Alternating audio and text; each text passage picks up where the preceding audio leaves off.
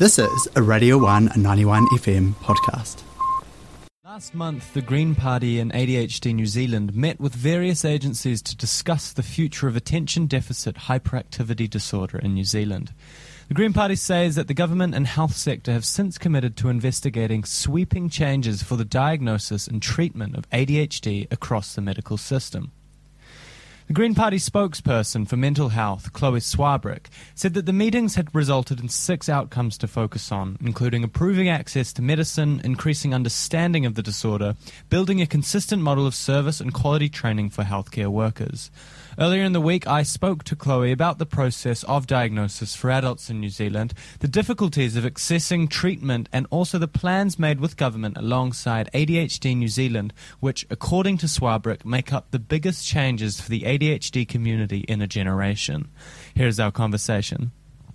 Chloe, as someone who's been relatively open about having ADHD, can you tell us a bit about what it's like to be diagnosed as an adult, and maybe what it's like more generally for someone with ADHD to deal with the current mental health system? Because it's not easy sailing, is it?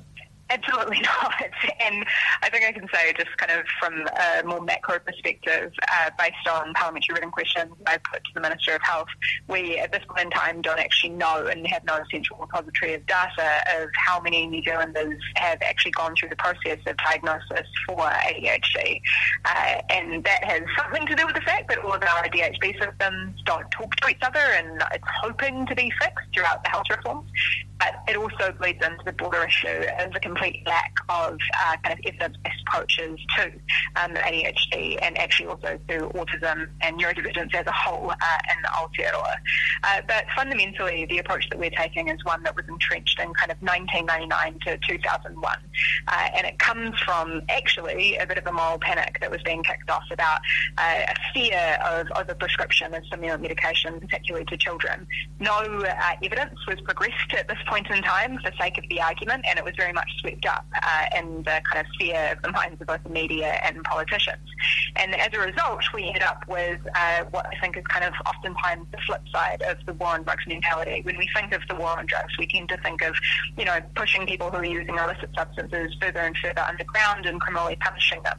What we've seen with regard to ADHD treatment, and particularly prescription medication, is that we have in fact created systems that are so incredibly difficult, these hoops and these mental gymnastics to jump through for somebody with ADHD, that oftentimes they end up not getting access to that medication in the first place.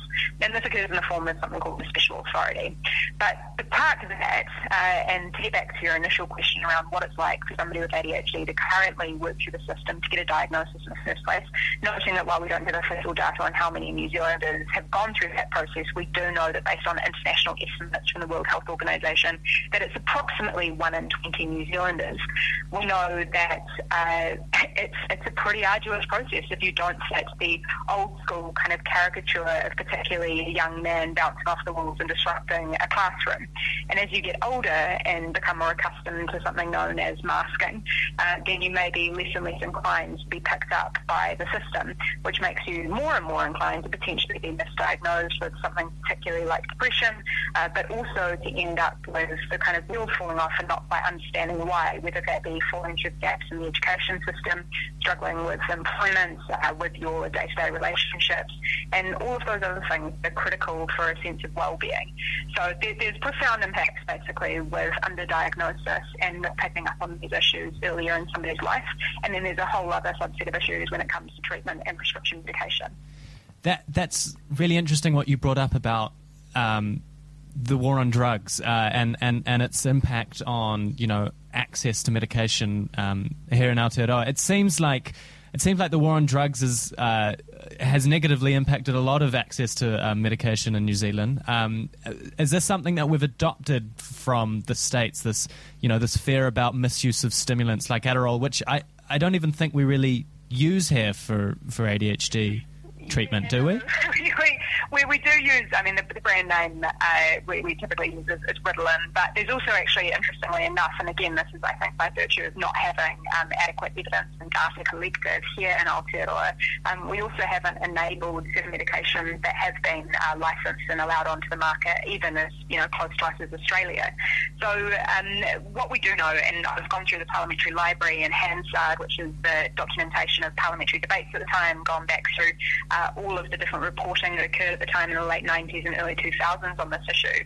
What we did see is an incongruence between what the politicians were saying and what the practitioners and the experts and the specialists were saying. There was, as I was saying before, this kind of moral panic, this jumped up fear that we were seeing our streets awash with stimulant medication with no evidence provided for those assertions.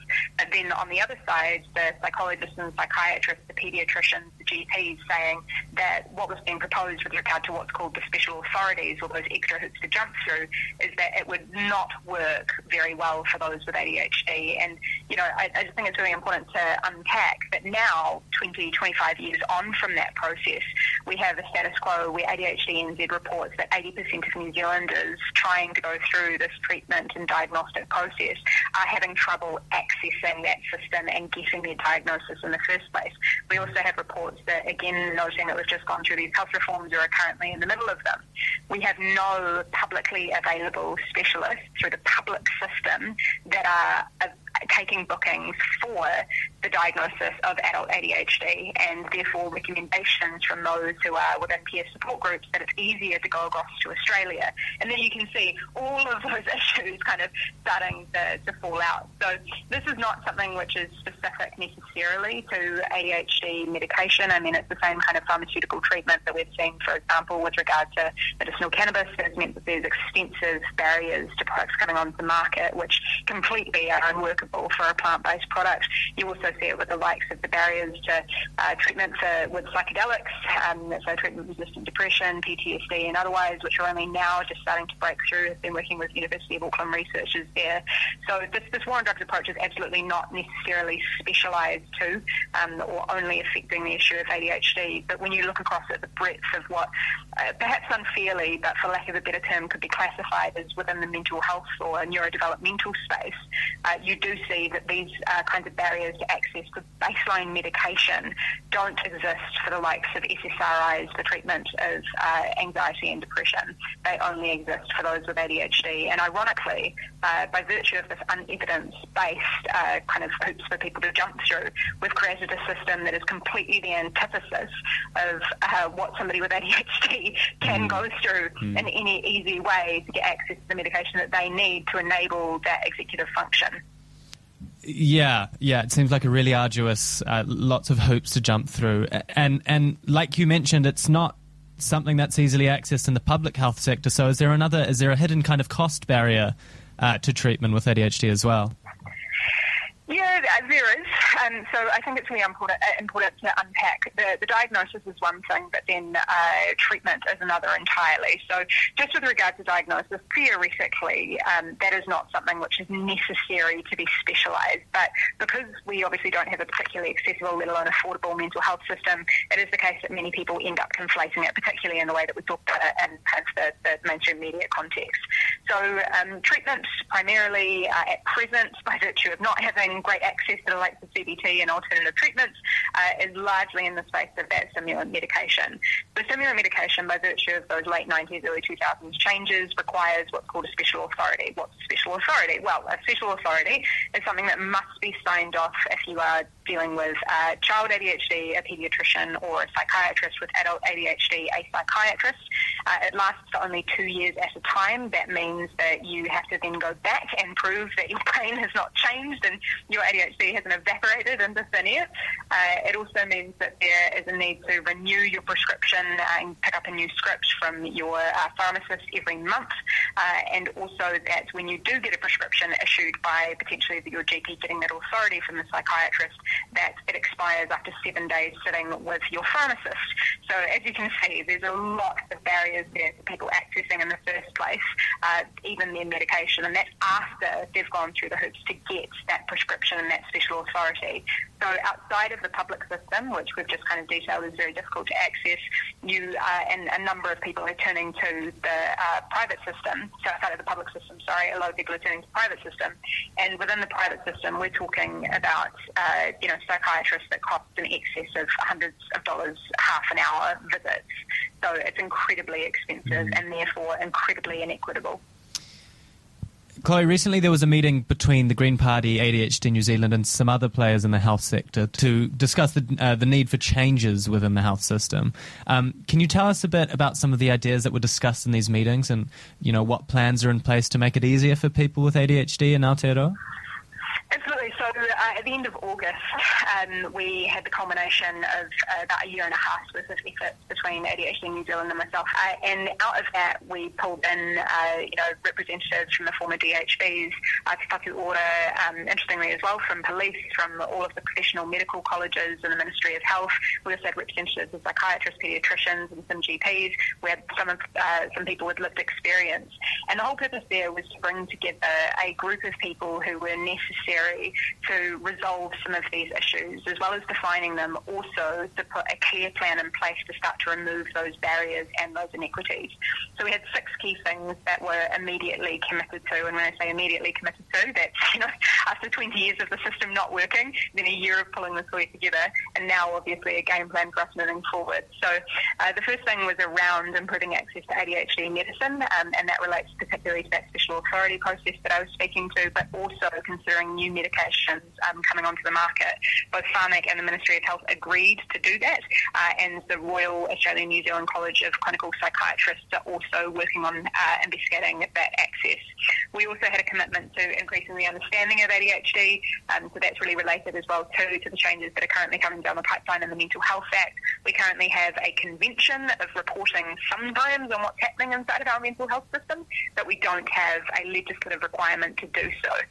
Thirdly, we had a commitment to building a consistent model of service because, as I kind of alluded to before, if you're in the North Island or the South Island, you'll have very different treatment. But even in cities like Auckland, if you're in Central Auckland versus South Auckland, you'll get very different treatment.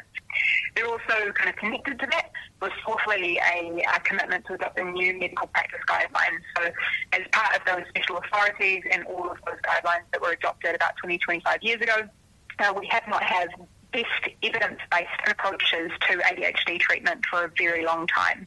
So we're looking at adopting the Australian ADHD Professionals Association guidelines, but obviously needing to cater those to our domestic context, particularly with regard to acknowledgement and proper integration of Te Tiriti Waitangi. But as a starting point, just adopting those Australian ADHD Professionals Association guidelines would be a massive leap forward from where we are now. And we've had all of the Royal Colleges committing to doing that.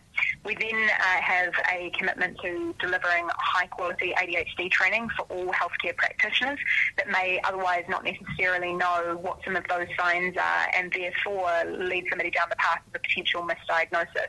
And then the sixth kind of core component is an ADHD reference group, which will help to drive and hold the system accountable to doing all of these things. So all of that sounds massive and colossal. What it's important, I think, for people to really take away from it is that alongside the wheels of the bureaucracy turning in a way that I haven't seen in all of my different portfolio areas over the past 5 years, and with a level of commitment that I think is phenomenal, we've also got commitment from the Royal Colleges to just start getting on with it now and embedding that into their practice now without waiting for the law to change. So it's huge. It's huge, and it seems that it seems that there's momentum. It seems like there's actually lots of people within the medical industry wanting to change, which is really hopeful. Yeah, it's phenomenal and it's awesome. And I want everybody to know that while it feels like this has kind of just all happened, it definitely was a process that took a long time and many meetings prior. So it definitely didn't happen overnight, but we do now have those commitments and we have a game plan. And we also have those 6 commitments, which I absolutely expect the public to hold systems and myself and the ministry accountable to. But I guarantee you'll also see me holding the system accountable to as well.